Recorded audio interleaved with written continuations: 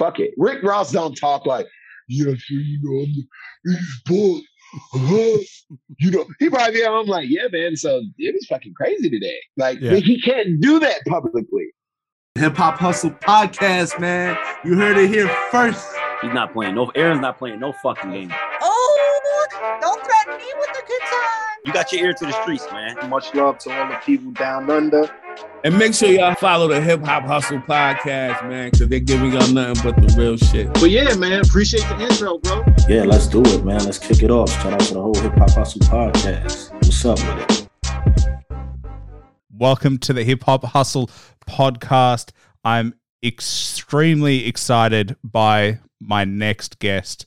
Absolutely phenomenal artist. I mean, literally, man, you've been doing such amazing things. I've been following you for a little while now because, I mean, you just got such a unique sound, but it's Deniro Farrar. I mean, if you haven't read the title, you're probably missing out, but definitely one of the people that in hip hop is doing an awesome thing. The first time I listened to you was Fears in Patriarch, the album.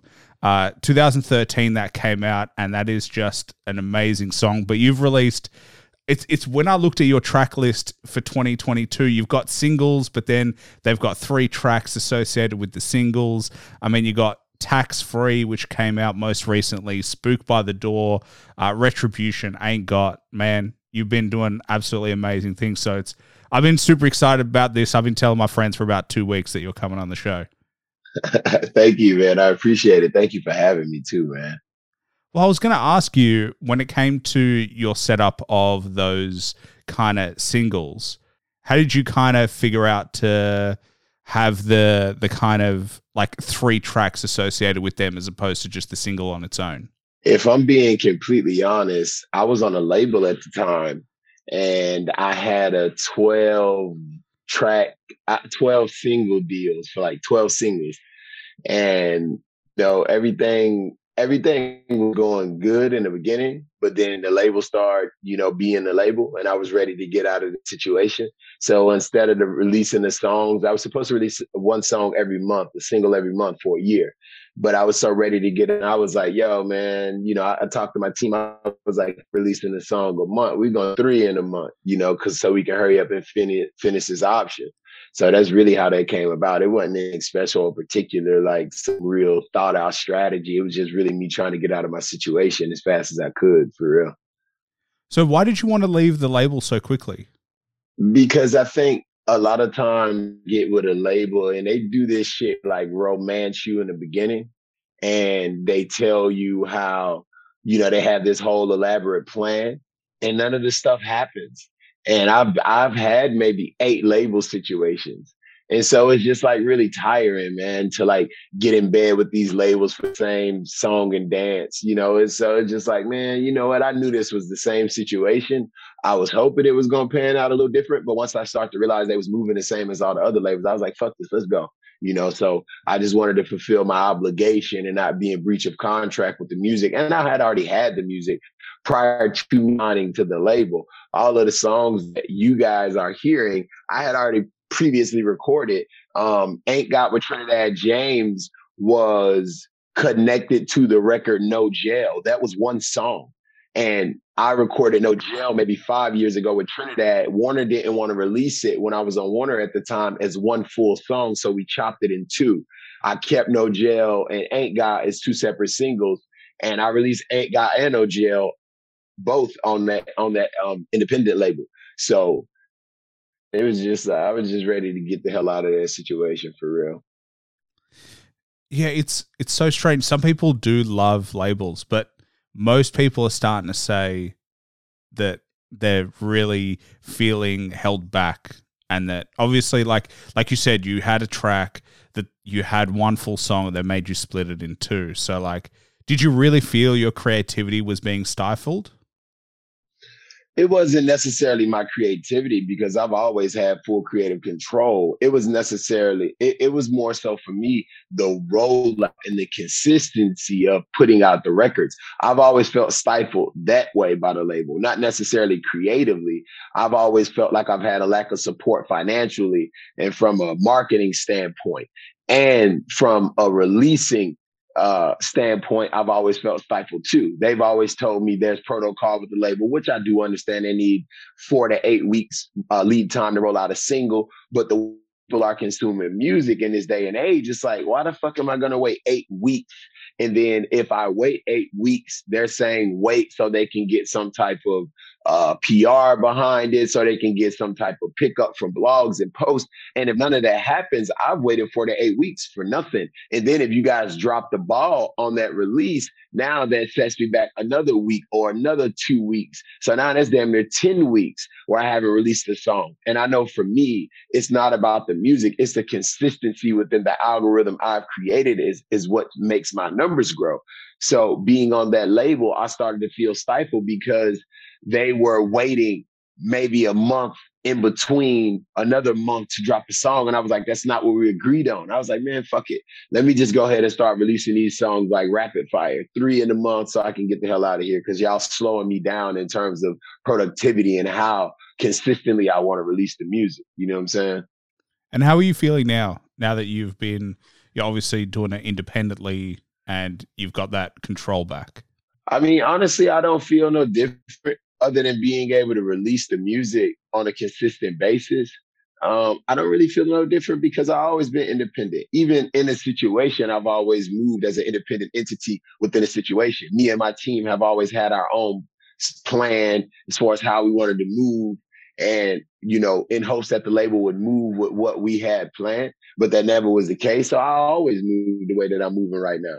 But being able to release the music the way I want to, of course, it makes me happy because I can stay within my algorithm and stay consistently streaming and the numbers can keep climbing. So, I mean, it's cool. Well, man, it's always good, I think, to finally just have it all in your own hands. I think in a weird way, artists need to be with a label to see that they can do it themselves. Like, if that's what it feels like, is like you were there, you had that experience, and you're like, man, I know what I'm doing with my algorithm. I know what I'm doing creatively. I don't really need the machine to kind of stop me from doing what I think is right. Yeah. I mean, and that's how I've always felt. But also coming from being an independent artist and just being an artist in general, you feel like when you sign with a major label, like, oh, that's it. You know what I'm saying? I'm on. Like, everything is about to be everything. And so I think that's all of our dream, right? It's no different from a ball player playing basketball at the basketball court in his neighborhood. Then he go to high school. Then he go to college. He don't do all that shit just so he can still play in college or still play in his neighborhood. He want to go to the league. And for every artist going to the league is signing up and you know, signing to a major label. So that was always my ambition initially, but I didn't really know how the label worked until being on the label, being shelved on a label, and understanding that every artist isn't meant to be on a major label. Me being one of those artists, I think the independent grind works better for me. So, you know, it took me to be on the label to see that what I thought I wanted, I didn't really need, or it wasn't really best for me. Because you said you were also part of Warner Brothers, which is obviously a huge label. And so how did you feel? Because you said you were shelved at some point. How did you feel when you were shelved? I was always shelved. I just didn't know. I just didn't know what the fuck that was. You know what I'm saying? But I was always shelved on Warner Brother. Warner Brother never did anything for me, to be completely honest. They gave me maybe $30,000 marketing budget, and I had to shoot music videos for that. I had to go out and get PR with that.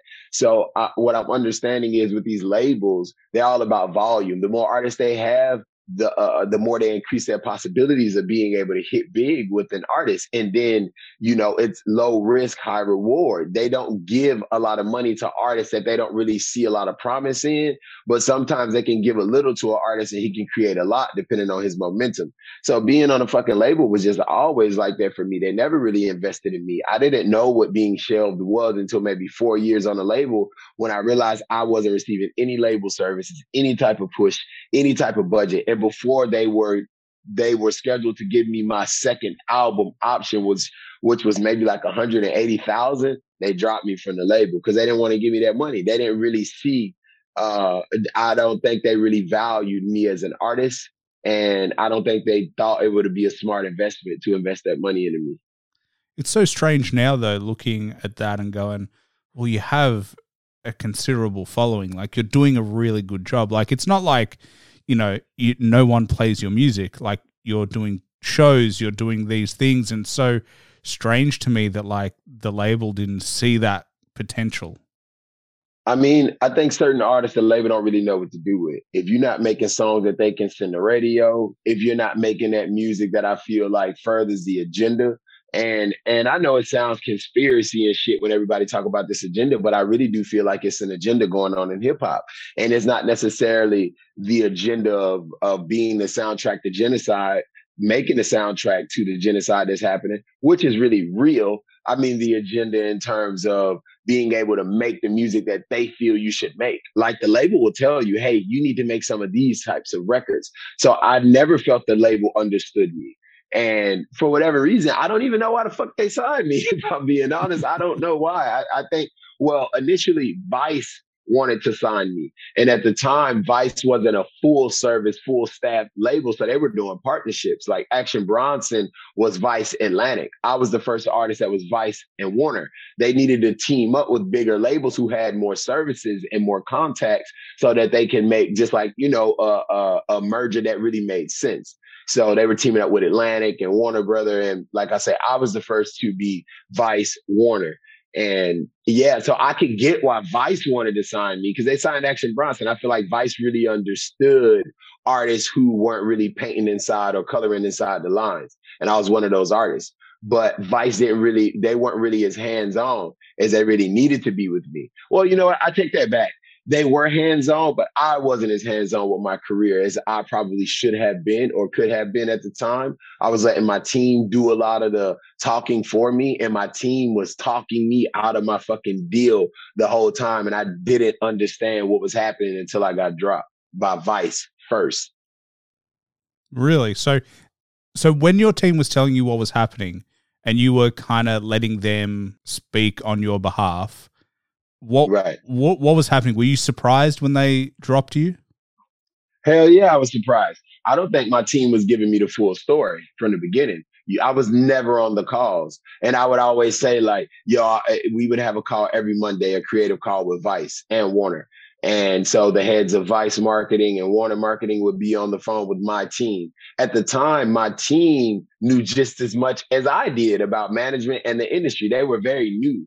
And that was one of the other things that I regretted, putting people in position to kind of run my career and make decisions who didn't really know or understand me as an artist and what was best for me. Because Vice is one of the biggest media conglomerates, man, and they're content kings. So it's like I could have had my own spinoff show. I could have did so much shit with Vice based on who I am as a person and an artist.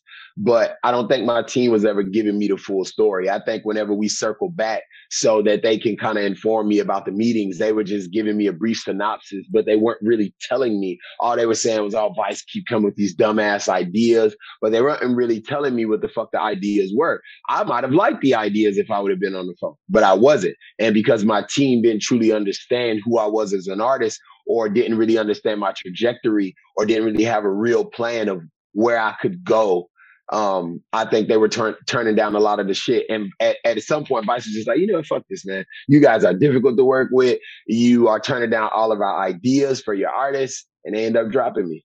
Yeah.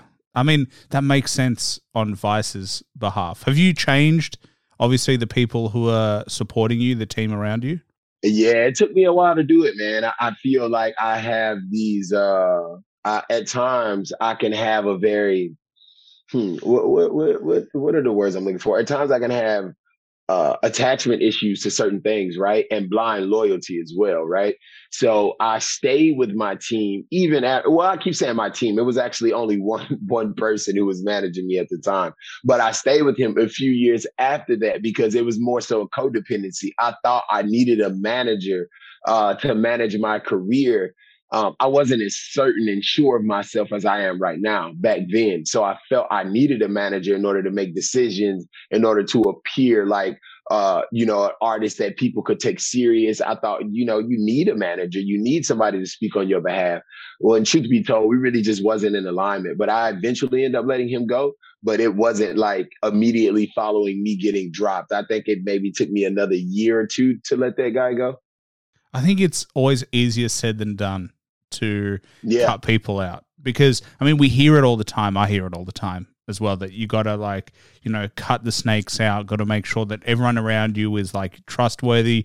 But I think that period of like figuring it out, and then when you figure it out, to make sure that you do it is difficult, because I mean, you feel a lot of guilt with the relationship. There's like a lot of other things, and anguish comes up. And so like, I can definitely understand why it took you time to make that decision, because it's not a decision anyone takes lightly.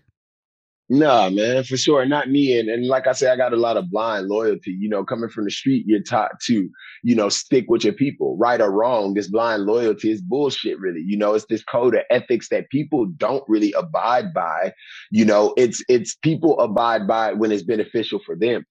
But if somebody got a bigger opportunity to work with a bigger artist, I'm left me, high and dry as an artist. But because I felt like, my thing is, when I work with people in business, I bring them in. I view them as family. I introduce them to my family. I treat them like family. We move like family, because that's what I've always wanted, to feel like the people I do business with are good people, and we like family. But that's never been the case for the people that I brought on to manage me. I've always treated them like family, but they always showed me in the end this shit was business. You know what I'm saying?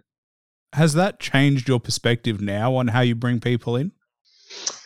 Man, you know what? I mean, the family thing is just in me, man. You know what I'm saying? Like, being able to attract people that I can trust and that I can view, like family to a certain extent. I think I still have that about me, but I think I'm a little bit more apprehensive now when I bring people in. I think more so I'm on some show and prove shit, because I'm not an artist who's on a come up. I'm still coming up, but I'm not an artist who's freshly starting out where I have everything to prove. I've established myself. I've established a fan base, a cult following, and I have a significant amount of listeners. So I feel like when people come in to work with me now, it's kind of like, all right, well, cool. Well, show me what you could do. You know what I'm saying? Because obviously we wouldn't be here if you didn't see what I could do. I'm going to continue to perform as an artist, but show me what you bring to the table. Versus before, I didn't make people show me that shit. You know what I'm saying? Like, it was just kind of like people could come in on selling me a dream about what they were going to do, and I would buy it.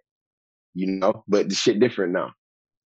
Yeah, obviously the shoes on the other foot, where like they will benefit a lot from being part of what you're doing, rather than just like it sounds like that's what you saw before, that like you were just not 100% of like, still growing as an artist. So you knew where you could get, but you thought you needed like others to support you and help you get there. Whereas now it definitely sounds like it's the other way around, where you know where you're going, and the people who want to be there need to make sure they give you what you need as well.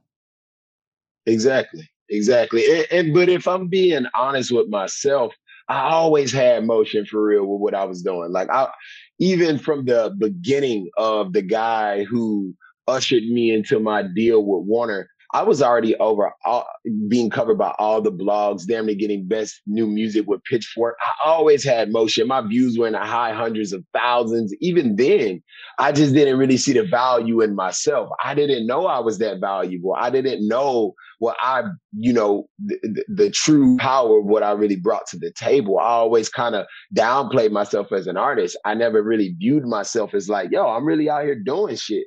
I think I'm just walking into that, like, later on in the game, I developed that type of confidence about what I do and bring to the table. Why do you think it took you so long? Usually I speak to artists a lot, and usually it's the other way around, the blind belief in themselves and belief that they're going to be, or that they are the greatest. But what do you think it was that didn't let you like connect the dots? I don't think I ever believed in myself. You know what I'm saying? In anything that I ever did. I played sports in school. I didn't really have, people really supporting me. I think like believing in self comes from people believing in you too, you know? And I think like when you look at the Kanye documentary, right? His mom was like his number one fan. She was constantly putting the battery in Kanye's back.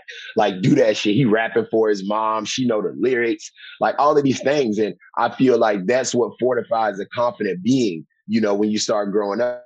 You start growing into your confidence, like, oh shit, I can really do this. Not because I'm seeing results with what I'm doing, but because somebody believes in me that I see every day. And they're pouring that belief into me, which then makes me believe in myself, which then makes me go out in the world and present myself with a certain confidence. I never had that confidence, bro. You know, and I developed that confidence through music. It took years to do it, but I never had that confidence, bro. And that was the downside to not having real true confidence in myself or my ability. But I always knew I was great. I was a great performer. I was a great artist, but I didn't really feel that way on the inside about myself. Even in seeing the results that I was getting, I didn't really truly feel that way about myself. It's interesting because I can kind of understand where you're coming from. Like, despite the success, you're always looking at like, you know, I still am not there yet. Or like, you know, there's still a lot to be achieved, or there's still like, you know, the fear of complacency is something that like is really big of like, hey, if I even though I did a good job, if I acknowledge it and I let it become part of me, then I'm scared it'll never happen again. And so it's like that self-doubt of like that imposter syndrome that continues to drive. But I mean, it's good because now I look at you and I'm like, it feels like you're as confident as you've ever been. Yeah, it took me a long time though. And I genuinely had like, I projected to be confident more than anything, but I really wasn't confident, man. I was super shy, super insecure. You know, I still struggle with insecurity to this day, revolving my craft. You know what I'm saying? Like, I mean, the childhood traumas inform the way that we view the world and the way that we view ourselves. And my shit was so, man, like my childhood did such a number on me. I didn't really understand until it came time for me to stand on my own too and be confident in my own ability, to realize I wasn't as confident as I thought I was. And in me as a person, as a man, as an artist, as anything. I didn't have any real confidence. All that shit was a mirage, man. It looked cool, but the closer you get to it, I never let anybody get close enough to see that the confidence was masking all of my insecurities, but it wasn't real confidence. Yeah. Was it tough not having people that close to you? Because like, if like, you know, there's a Japanese kind of metaphor, and it's like everyone has three masks. The mask they have for the general public, the mask they have for their family and friends, and the third mask is the mask for when they are alone. And that's what the mask they wear when they're alone. And so did you feel like that you had like these levels of like your being that you shared with people, but there was like still this part that you didn't let a lot of people see? Yeah, man. I mean, I even go through that shit now. A lot of times, you know what I'm saying? Because I feel like I'm so layered as a human being, right? That I feel like there's so many nuances in letting a person really like unearthing all of who you are to a person, bro. Because there's people love you for one side of you. There's people who love you for 2 and 3 parts of you. But to have a person who genuinely loves you for all of who you are, bro, that shit is such a rarity that I don't even know if I've ever even experienced that in life. I don't even know. I don't even know if there's anybody on this earth who fully knows all of who I am. How does that make you feel? I mean, I think that's just a reality. Do you feel that there's anybody on the face of this earth who knows every part of who you are outside of God? I actually had this conversation with my brother, and I probably agree with you. Probably not. I think there is always a part of ourselves that we leave just to ourselves. That no matter how close somebody, like, I don't know, that's me as a cynic, a little bit of like, you know, and part of it is also like, I want to keep a part of myself to myself. Like it's, I don't know, that's kind of how I feel, but I do think that the desire to have someone that close that you want to show every part of yourself is kind of nice to think about potentially attaining? Yeah, well, you know what? I have that now. I would say, like I say, I don't think that there's anybody on the face of the earth who knows every single part of me, right? Like you say, I do believe that we keep a certain amount of us reserved for us in a weird way, but I think my partner knows and sees. She sees. I mean, she's the closest thing to me outside of my children. You know what I'm saying? Like I'm with her every day when I'm not on the road. We live together, so she's seen the largest part of me.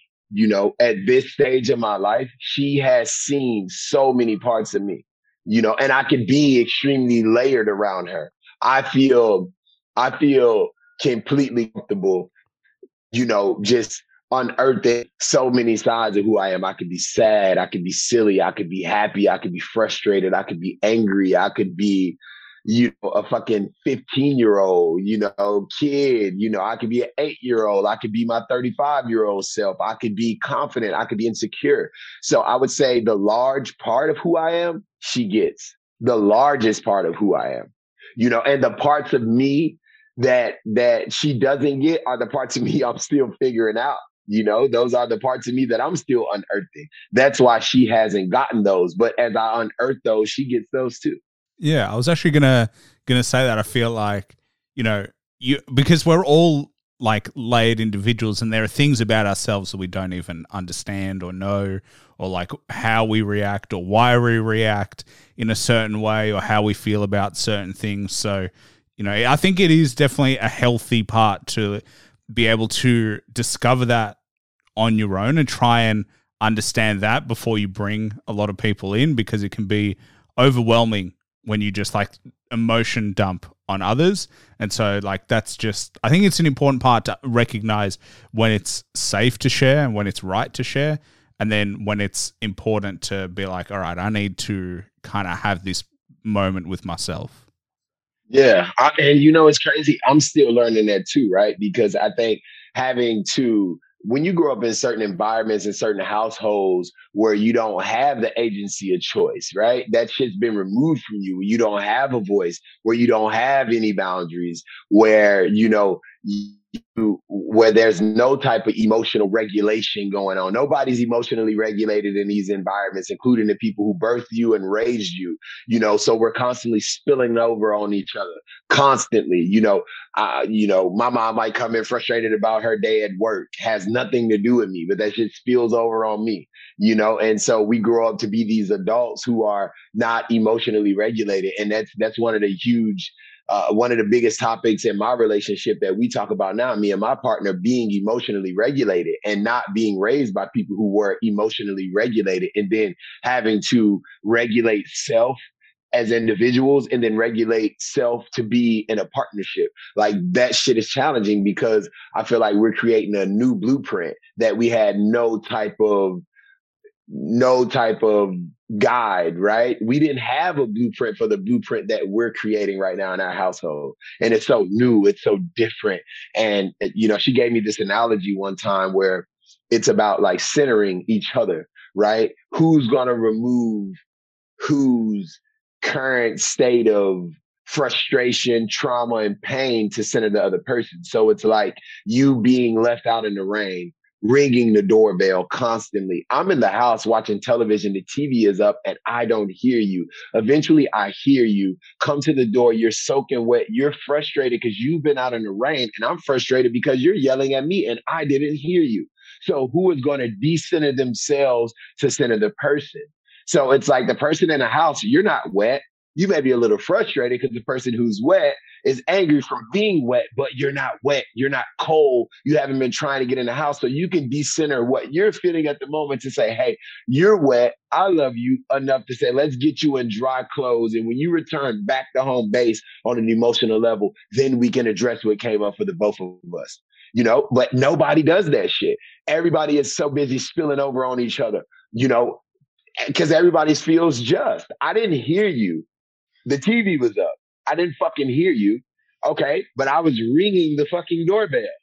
So everybody feels just in their current state of frustration and trigger and trauma. But who is going to decenter themselves to center somebody else? That's the emotional regulation part. Regulating your emotions mean not that you don't feel this shit, but you're so regulated you can see through the fog of the current emotions to still be able to speak and think logically and meet a person in love and with love, right?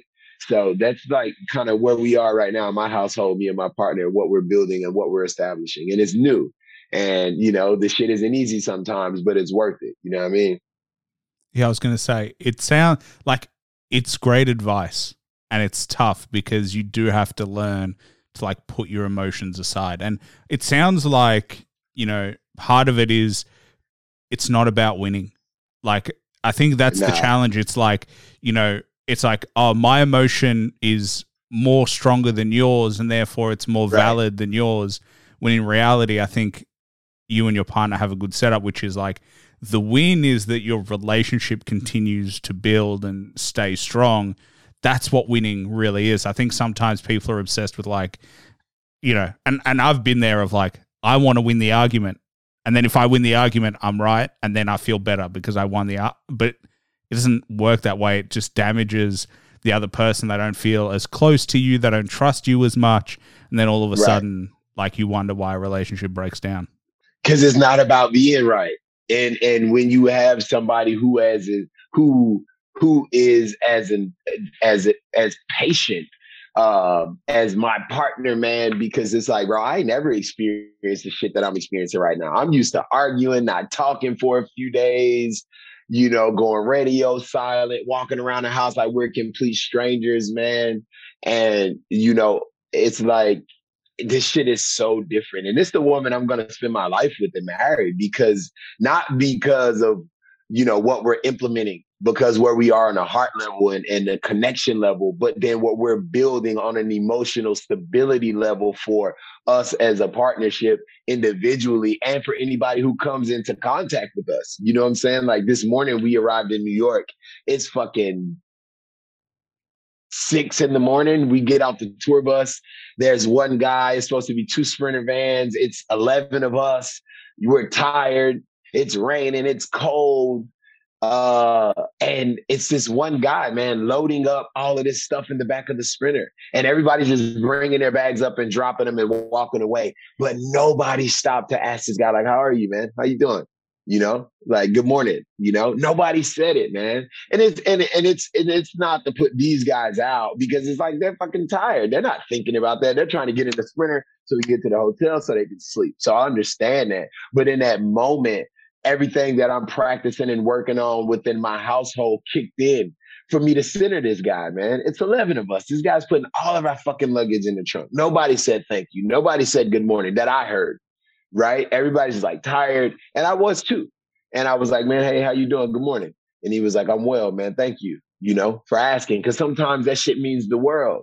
And then when we got out of the van, he unpacked everybody's shit. Everybody's got their shit rolled away and got in the hotel. I don't know if anybody said thank you, but I waited until he was done unpacking everybody's stuff. And he went around, checked the Sprinter, make sure ain't nobody leave anything, closed the doors. And I said, thank you, man. I really appreciate you. And he stopped. He was like, what's your name, man? And I was like, Dante. He was like, man, it's really nice to meet you, man. You know, you're a different type of person. I was like, thank you.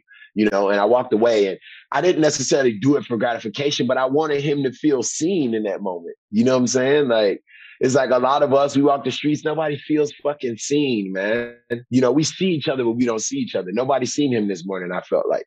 And, you know, me sitting my shit aside to say, I've been on a fucking lousy tour bus bunk riding overnight, feeling every speed bump, you know, like, and I'm tired, man. It's 5 a.m. It's like raining, and I had every excuse not to center him and to center what I was feeling in that moment. But it wasn't about me being right, or it wasn't about me negating what I felt in that moment. But it was like, man, this is a human that needs to be centered in this moment. And it's because of the work that I'm doing in my household, or myself, and with my partner, that allowed me to see that this morning. And I'm grateful for that too, you know? Well, I think that is an important thing that we should all do better, is like, you know, just those little things of like, there are people in our lives that we don't know, never spoken to, but they play a role for whatever reason. It might be, you know, the mailman, it might be whoever it might be. But I think definitely, you know, those little things make a big difference and they all add up. And I'm a big believer in like what you put out in the world, you get in return.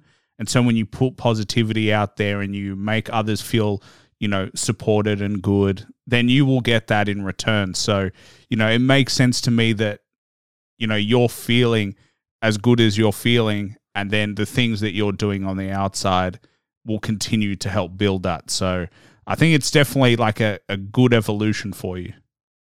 Yeah, for sure. I agree 100%, man. It feels amazing, man. Well, we were talking before we started about, you know, the tour life, about being busy. And you were starting to talk about, you know, the facade of like everyone makes you feel like you got to be as busy as possible. You're hustling 24/7. Mm-hmm. How do you feel about, you know, the structure of like being busy, but also having balance in your life? I don't think there's a structure there. I think you have to create it, you know, and I'm trying to create it. So right now I live in the Pacific Northwest, which is, I live in Portland, Oregon. And I've been living there, me and my partner, me and my wife, right? I would call her my wife. This is my wife. Like, this is like, she's bigger than my partner. This is my wife. So me and my wife, we moved there a year ago. And when we went to, before we moved there, we went to visit, but we would always visit in the summertime. It was so beautiful. Like, we didn't know it rained for fucking 6 months straight. Like, we didn't know this shit, you know, because every time we went, it was beautiful. And we so excited. We like, hell yeah, you know, we found a beautiful house. And, you know, so we moved there, but we moved in the middle of the winter. It's like, I believe like September, I think. We moved there from New York.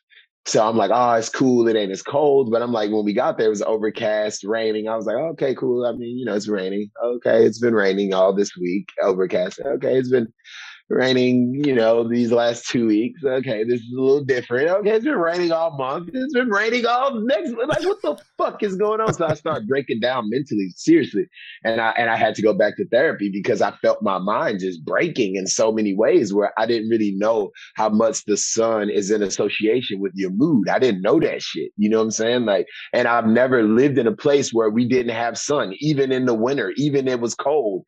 The sun was still out, like where I'm from, you know? And so that shit was so different for me. And so we have paintings in our house hung up by this professional painter. And my wife hates when I tell this story, but she kind of said the same thing to me. But I think sometimes people can say things, but it take another person to say it for you to really get it, because they can probably say it in a different way for it to really land. So she kind of said this to me, but it didn't land the way the guy who came to hang up our portrait said it to me. And we were just having a real candid conversation. I was like, and he asked me, like, how have you been adjusting to Portland? I was like, man, it's been really hard for me. You know, like, I'm a creative, man. I haven't felt creative. It's hard to get out of the bed. And he said, well, you move so close to nature that you have to learn to get on nature's schedule. Everything is hibernating, dying off, and resting during the rainy season. But then everything starts to come back. Everything starts to bloom and get beautiful again. So now as humans, we have to get on the same accord as nature. So we need to be hibernating. This is when you create plans and strategize and start to plant seeds. So when things start to bloom again, you'll bloom with nature. Like, everything will be in alignment. And I never looked at it that way. And so now I'm going back into it.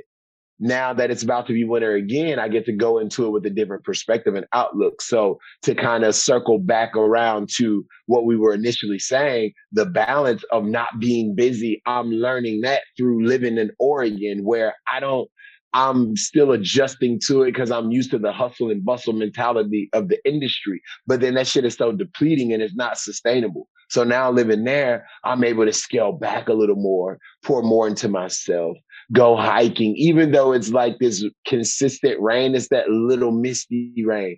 Still go on a hike with rain boots, a rain jacket on, seeing nature, even in its elements. When it's raining, it's still beautiful. So getting in touch with that, getting in touch with myself, so that when it's time for things to start blooming again, I'll do it. And whatever comes on a creative level will come. Like, so now this makes way for my podcast. So I don't have to lay all the way into the medium of just rapping. I've created a podcast structure now where I have a podcast studio at my house. So I'll be able to do that during the seasons of rain and when it's slow and when it's gloomy. I can just sit back and like kick my shit and talk about the things I want to talk about. And I'm still being productive in my medium. That's still art. I'm still, being productive. I can still monetize on that. And then when the creativity comes to me in the form of music, I have a recording setup studio. So I can then be in flow with that, but I'm not forcing it. And I think it's just important for us as artists to create some type of ebb and flow schedule versus it happening on its own, because now we're not as busy because people aren't checking for us, or we're not on tour, or COVID hits, or whatever. I think as artists, we need to be intentional about creating that space for ourselves. You know what I'm saying? Yeah, you spoke about a lot, so I'm going to touch on a couple of those things, but I think we're definitely disassociated with our environment. Like nature, we as humans have like, in the weirdest way, like nature is different to us now. Like nature happens to us. It doesn't happen. It's like, oh, it's so fucking hot today. I can't believe it's so hot. Or it's raining today. And it's like, I can't believe it's raining. Oh, winter sucks. Or it's like, all these things, like we are almost in this weird place. And I think more than any time in human history, we are so disassociated from the environment and disassociated from nature that the lesson that you just spoke about, I think most people have forgotten. That like, yeah, I think most people don't even get the lesson. Most people never come in contact with the lesson. Most people are going to continue to have a love-hate relationship with nature and yeah, hell yeah. I don't think that's something that is forgotten. I think it's something people just don't even understand or have taken the time to even get in alignment with. So I think people are okay with it happening to them. That way they can keep complaining about it. Yeah, I mean, I'm definitely one of those people, though, who still is like, oh, it's so fucking hot. Like, it's ridiculous. Like, especially in Australia, like, it is ridiculous sometimes. Like, the sun just, like, it feels like you're baking on the streets. Yeah. I'm not a fan of heat. I'm not a fan of summer. I like that everybody is outside and there's more to do. But I don't fucking like being hot, man. I don't like it at all. It makes me irritable. I have to shower more. Like, I don't like that shit. You know what I'm saying? And I like being layered. I like wearing a lot of clothes, because the cool thing about the winter is you can put on more clothes to get warm. The thing about the summer is it's like, who wants to walk around in less clothing? You damn near have to walk around shirtless to feel like good, And even still, it's still hot. But do you know what I realized last summer? Because I agree with you. I have always said that I'm a winter person more than a summer person. But I was like, you know what? Let's do like a self kind of experiment. Why don't you say it's good? Like, just tell yourself it's good. Start enjoying it and being like, the sun is good, the heat is good. And you know what? I started to enjoy it a lot more. And I was like, part of it is just like your own perception of things. And if you accept it, and I started to accept it, I was just like, I'm going to be hot, I'm going to be sweaty, that's it. And that's just what it is, and everyone's going to be like that around me.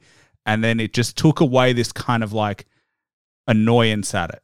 And so I think that that's kind of part of it, is like just allowing it to happen, and you just being like, today's another day, it just happens to be hot, and I'll survive. I'll just keep going. Yeah, I think maybe I need to adapt that outlook on it, because I really don't rock with summer. I've never liked summer, even as a kid, man. I just like going outside and playing. But the heat, I never liked it. Never was a fan of the heat, man. I definitely get it. I 100% get it. And to be fair, winter clothes are so much better.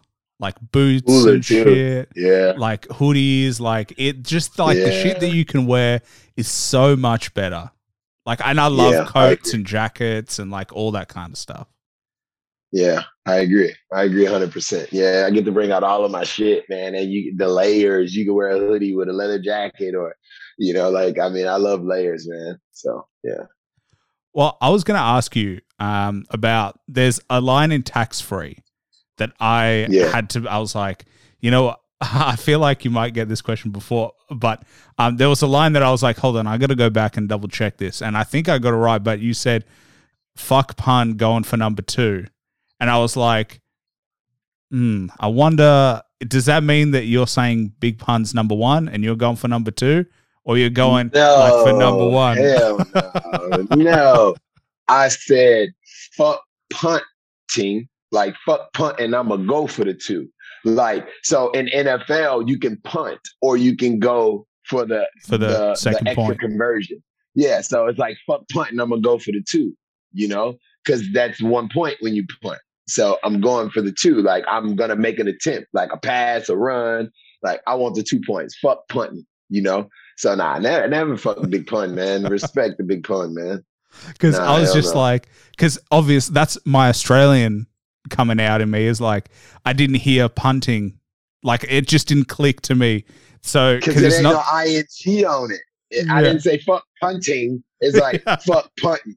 It's like fuck punting, like, yeah, it's like there's no ing. It's is punting. Like fuck punting. I'm gonna go for the 2. You know what I mean? So yeah, I think that's like more of like an American thing where we say we don't fully pronounce the whole word. We'll just kind of put slang on it, and yeah. But never fuck Big Pun. I fuck with Big Pun. I haven't listened to a lot of Big Pun, but I like Big Pun.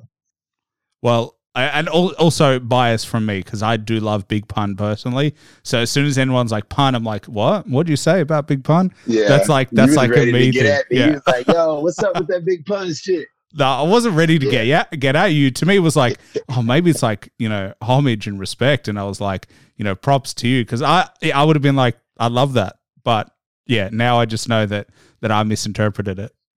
Yeah. Yeah. No, it's all good. It's all good. That shit happened a lot with rap lyrics though. So yeah, it takes me ages to like, and I've been listening to hip hop for a while now. And so, I mean, you'd hope so considering what we're talking about, but like it still takes me ages to like really catch on double meanings, metaphors, and like what is actually being said. Like, I think it is such a complex art to be able to, number 1, do it, and then number 2, listen to it. Mm-hmm. Yeah, I get that. I mean, I sometimes I go through that, and it depends on the artist's delivery. Sometimes I struggle with like, what did he say? Like, I really truly understanding like, what the fuck did he say? Literally, like I can't comprehend what he's saying. Not that I don't understand it. I can't understand what he's saying, So I go through that from time to time, depending on who I'm listening to. Who are your influences right now at the moment? I mean, I think my influence never really changed, on the music. Tupac for sure. Andre 3000. I mean, man, wow. D'Angelo, how funky he is, with his vibes. I tend to try to get in D'Angelo bags, for some of the records that I do. I love Freddie Gibbs too, man. I really do. I like Freddie Gibbs a lot, Freddie. And he just dropped an album, Freddie Gibbs. Yeah, I just listened to it. In Ohio, in Columbus, the guy who was our runner, he was taking us like back and forth to places on the way to the gym. He played Freddie's album, and then I got out of the car and played it while I was in the gym, and got back in the car with him, and he was playing it. So I had a pretty good listen at his album. I thought it was okay. So he's definitely one of the influences. Yeah, I mean, Tupac, I said. Yeah, I don't have a lot of rap influences right now. There's a lot of rappers I like, but influence, I don't really have a lot. Trouble from Atlanta. He recently was murdered, but him, like, I like his music so much, and it has an influence when I like want to be real Southern in my raps. Definitely Goody Mob, Outkast, but I don't have that many.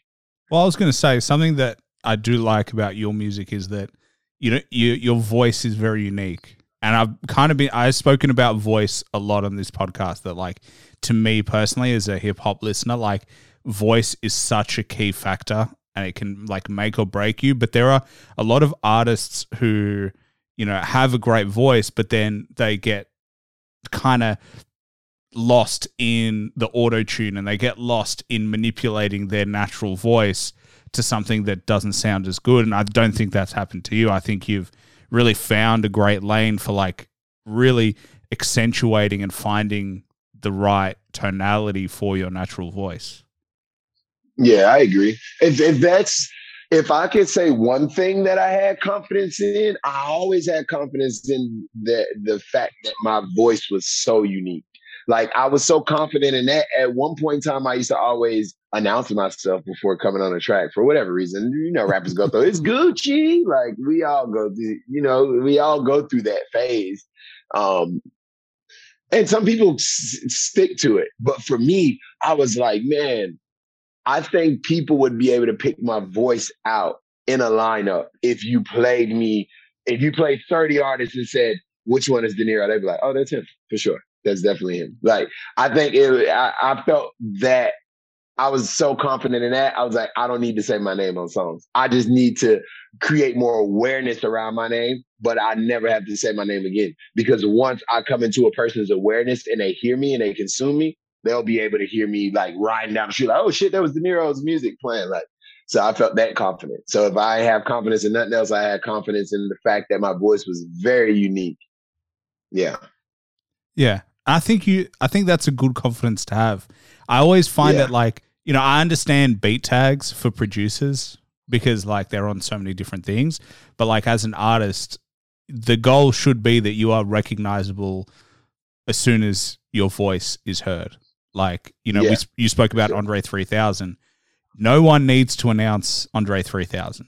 It's Andre 3000. I've never heard him come on a song like, it's Andre. Like I've never, he would say his name in songs like I'm Andre, Benjamin Andre to be exact, or, like 3 Stacks. He would always say it in a song, but never have I heard Andre announce himself. Never have I heard Tupac announce himself on a fucking regular, it's Tupac, and then start rapping. Like, nah, it was always like, I think that's one thing that they always knew, but that era of music was predicated on individuality too. So there was not another you. So it wasn't like nobody sounded like Andre or Tupac. So we knew those people. But now I didn't know fucking Panda was designer. I thought that was fucking Future. Like I thought it was Future. So now I feel like people need to announce themselves on songs if they don't have a real unique tone or anything unique about their delivery. Because there's so many artists that I hear my little brother playing. I'm like, is that oh boy? And he's like, no, this is somebody different. I'm like, what the fuck? Everybody sounds the same now.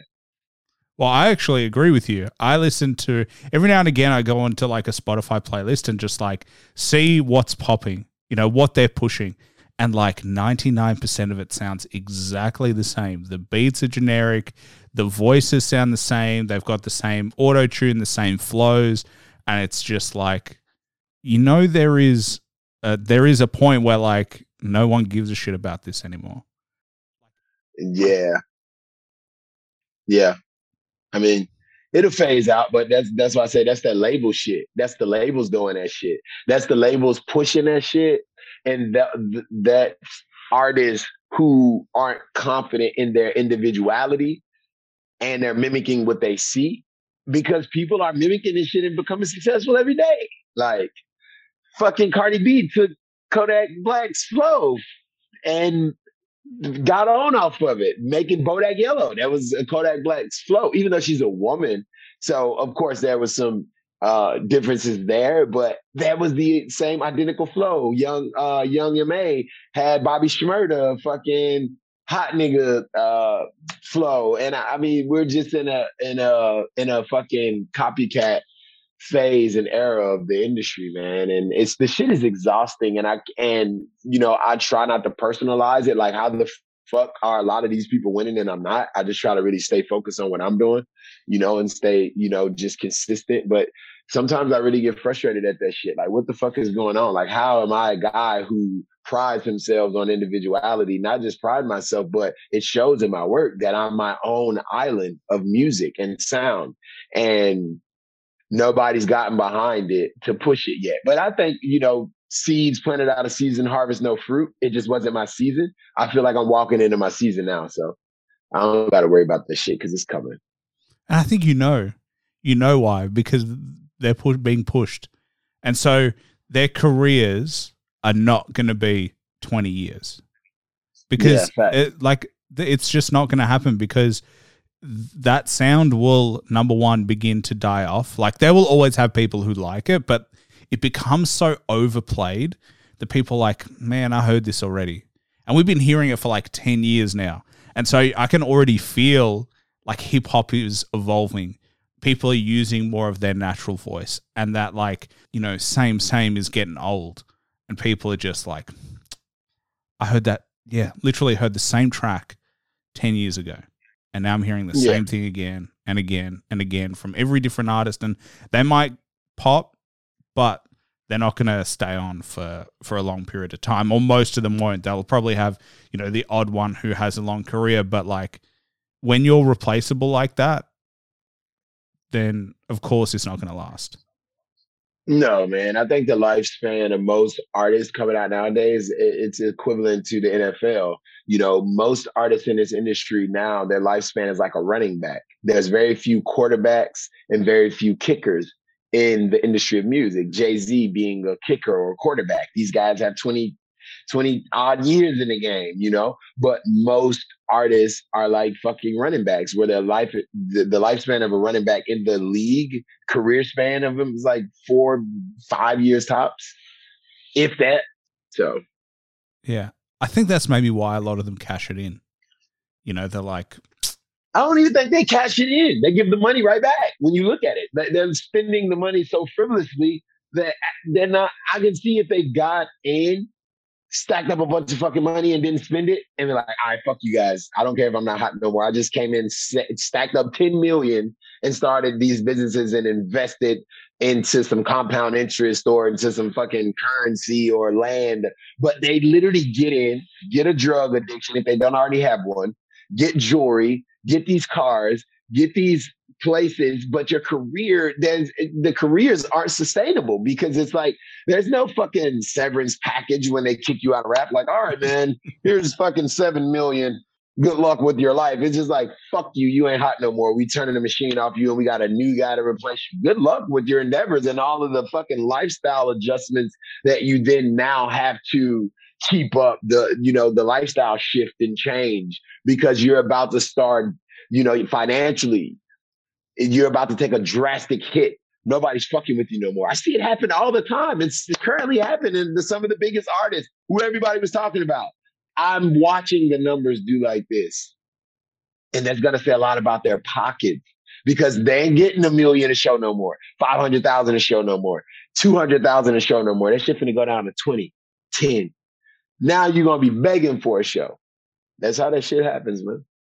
I mean, they're cashing in for the lifestyle, and I think in a weird way, it goes back to their trauma as a kid, because like, hell yeah, when you're a kid and you've never seen life like that, you came from struggle, or you came from an environment that, you thought was never in your reach.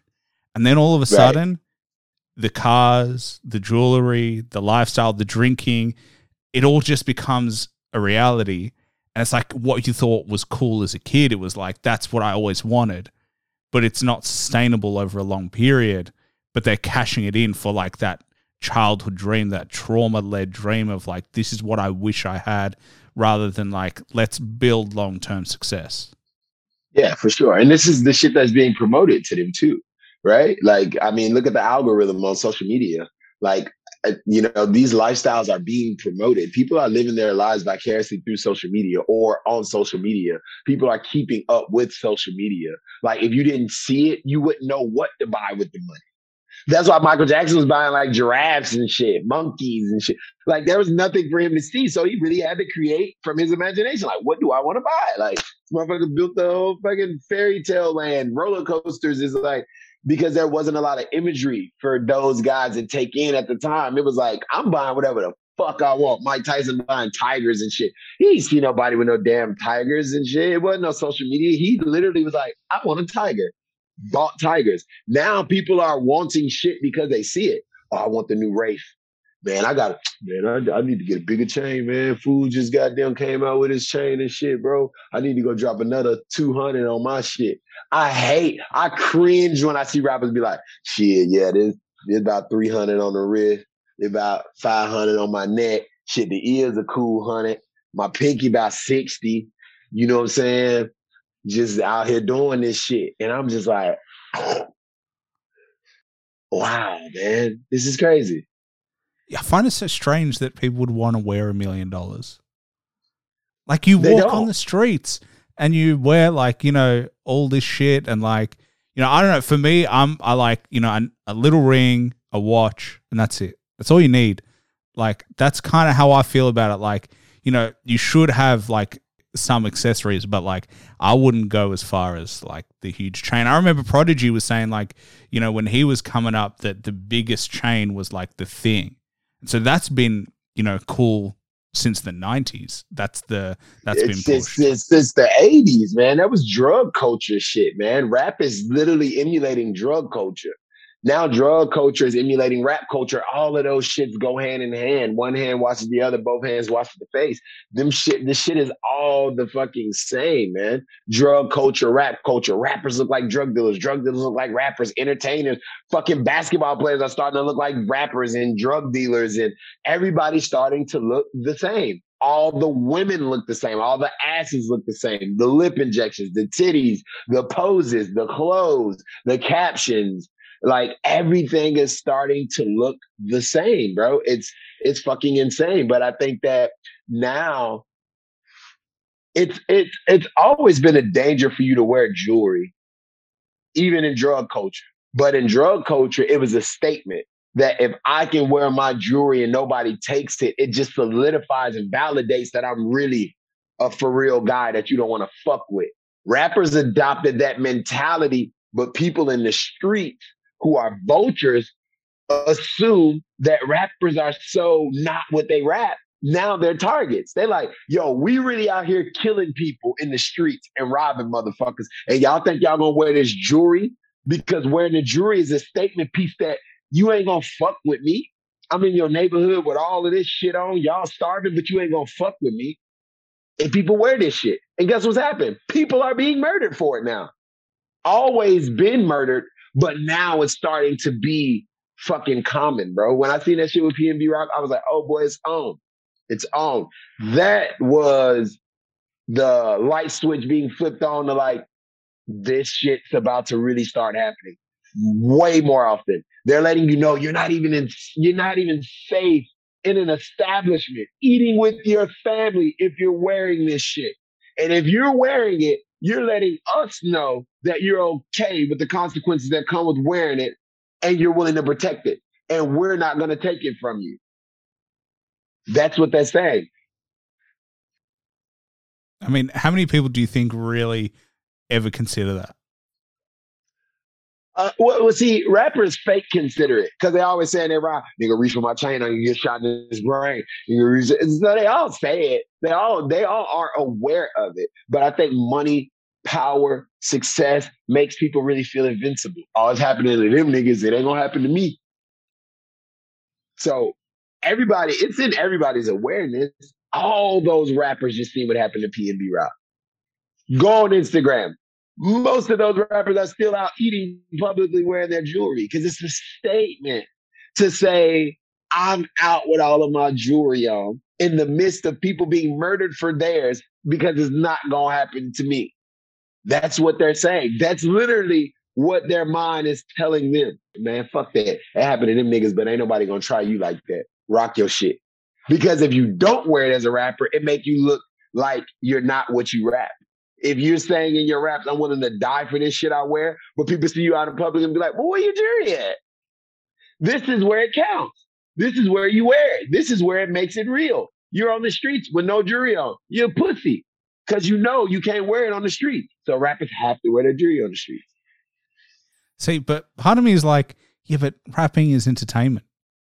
You know what I mean? Like, you know, there's this weird kind of thing where, like, you know, an actor plays a gangster and then they stop playing the gangster and they go back to their real life and no one's like, man, you played like this mob guy and you're not that person. Like, I don't see why.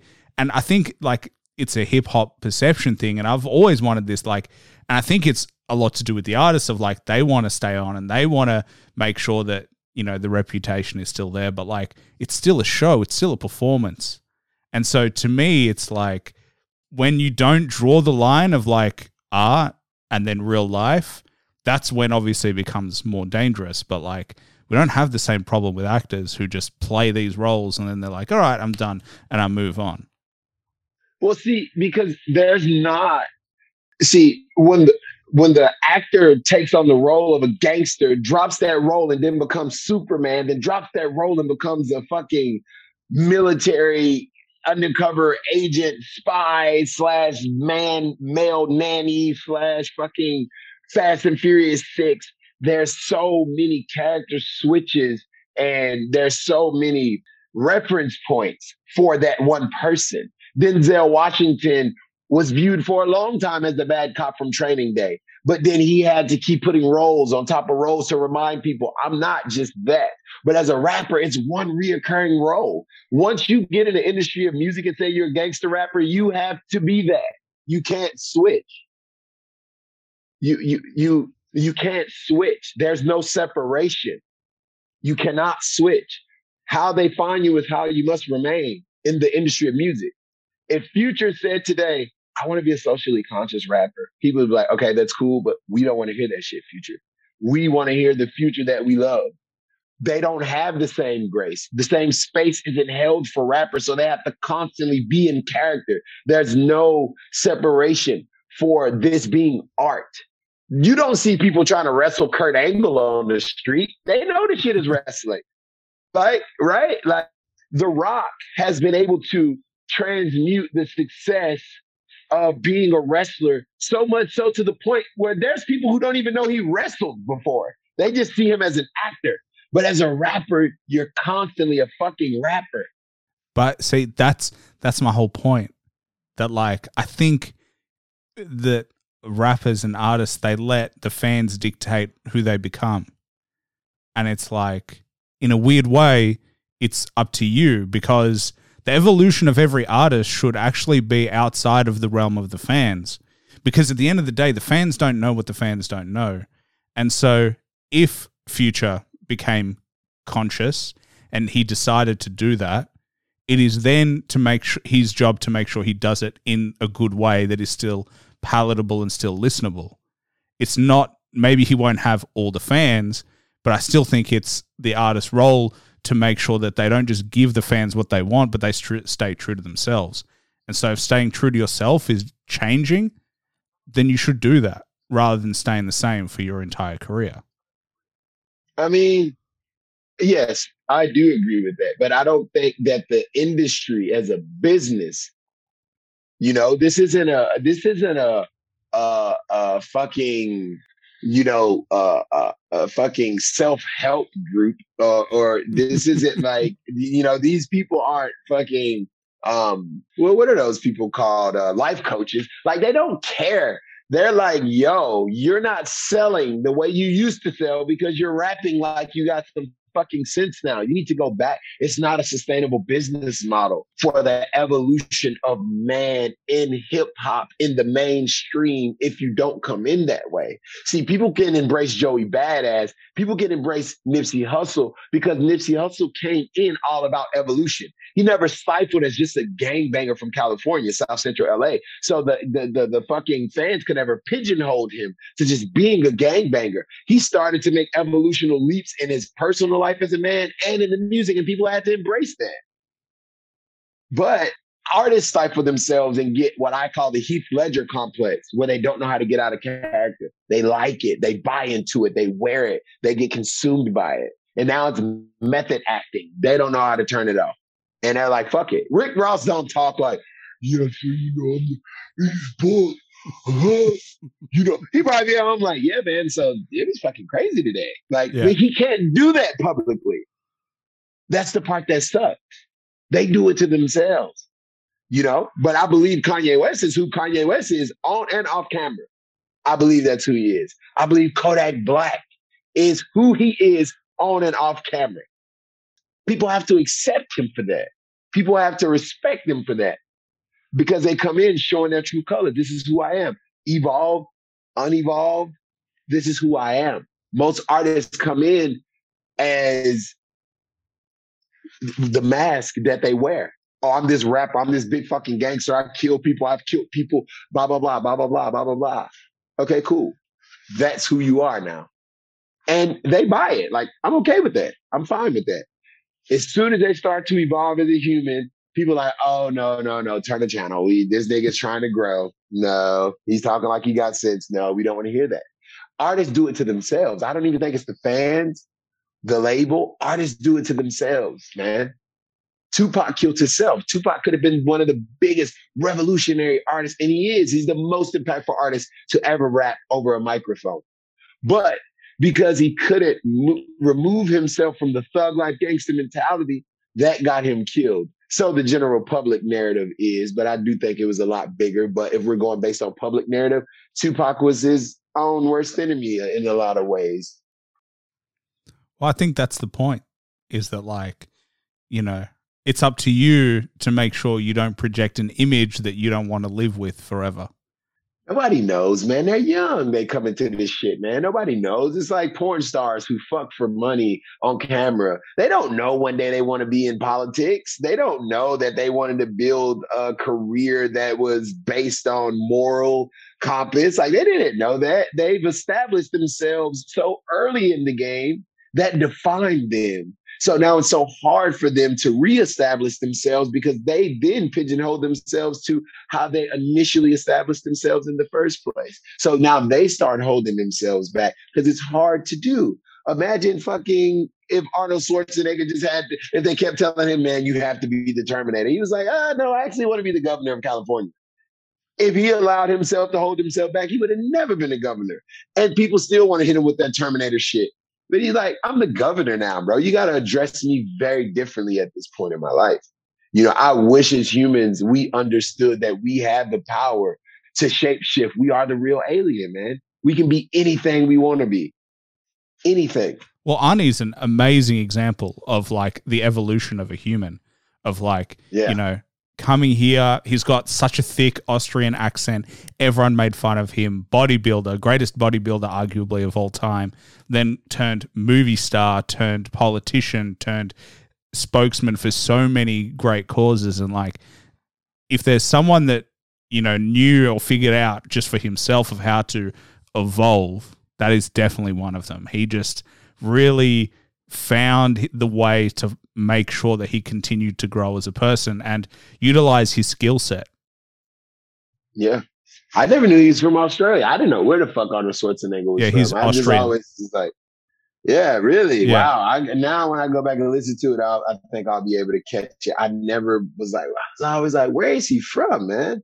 It's like a weird, like, because Austria's like near Germany, so, like, they have, like, a bit of the German influence there. So, like, you'll hear it now, but, like, I mean, to come in with such a strong accent, and, like, half the time nobody knows what the fuck he was talking about in movies, and, like, but still he became iconic for just, like, and he did all these weird roles. He did, like, you know, Twins. Kindergarten Cop. Yeah, he did. But he was also, like, Twins with Danny DeVito and shit. So he did these, you know, these weird movies. I think there was one where he was, like, pregnant, had a baby in it and stuff. And, like, so he did all those things, but it never, you know, damaged his kind of career or anything. He just kind of, he almost became bigger than anything else he did. Like, his name of Arnie, everyone's just like, yeah, that's Arnie.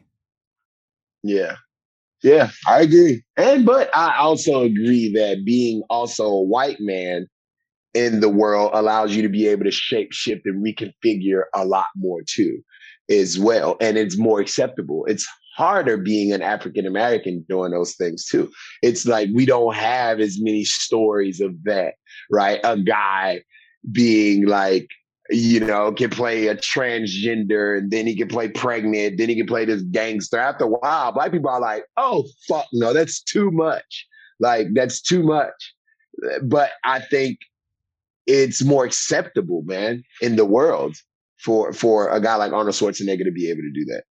We can only hope that same kind of acceptance continues to develop for more than just white guys, because obviously, we all want that. But I'm always aware of taking up too much time. But man, I've only got one more question for you, and it's probably going to be one of the toughest questions I've asked. I think I've asked a couple of tough ones, but if you had to recommend one album that everybody should listen to at least once to get an appreciation of, cannot be your own work, can be any genre of music, what would it be?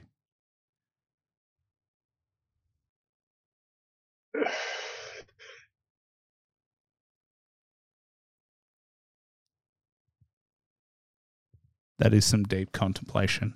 Wow. Yeah, man. Jesus Christ. Because now the artists are flowing through my mind. But I mean, I love a lot of these artists, and there are a lot of great bodies of work. But I'm gonna have to say, man, Soul Food by me, man. Other than you? Other than me? Okay. Yeah. All right. Well, other than me, me, Soul Food. Outside of me,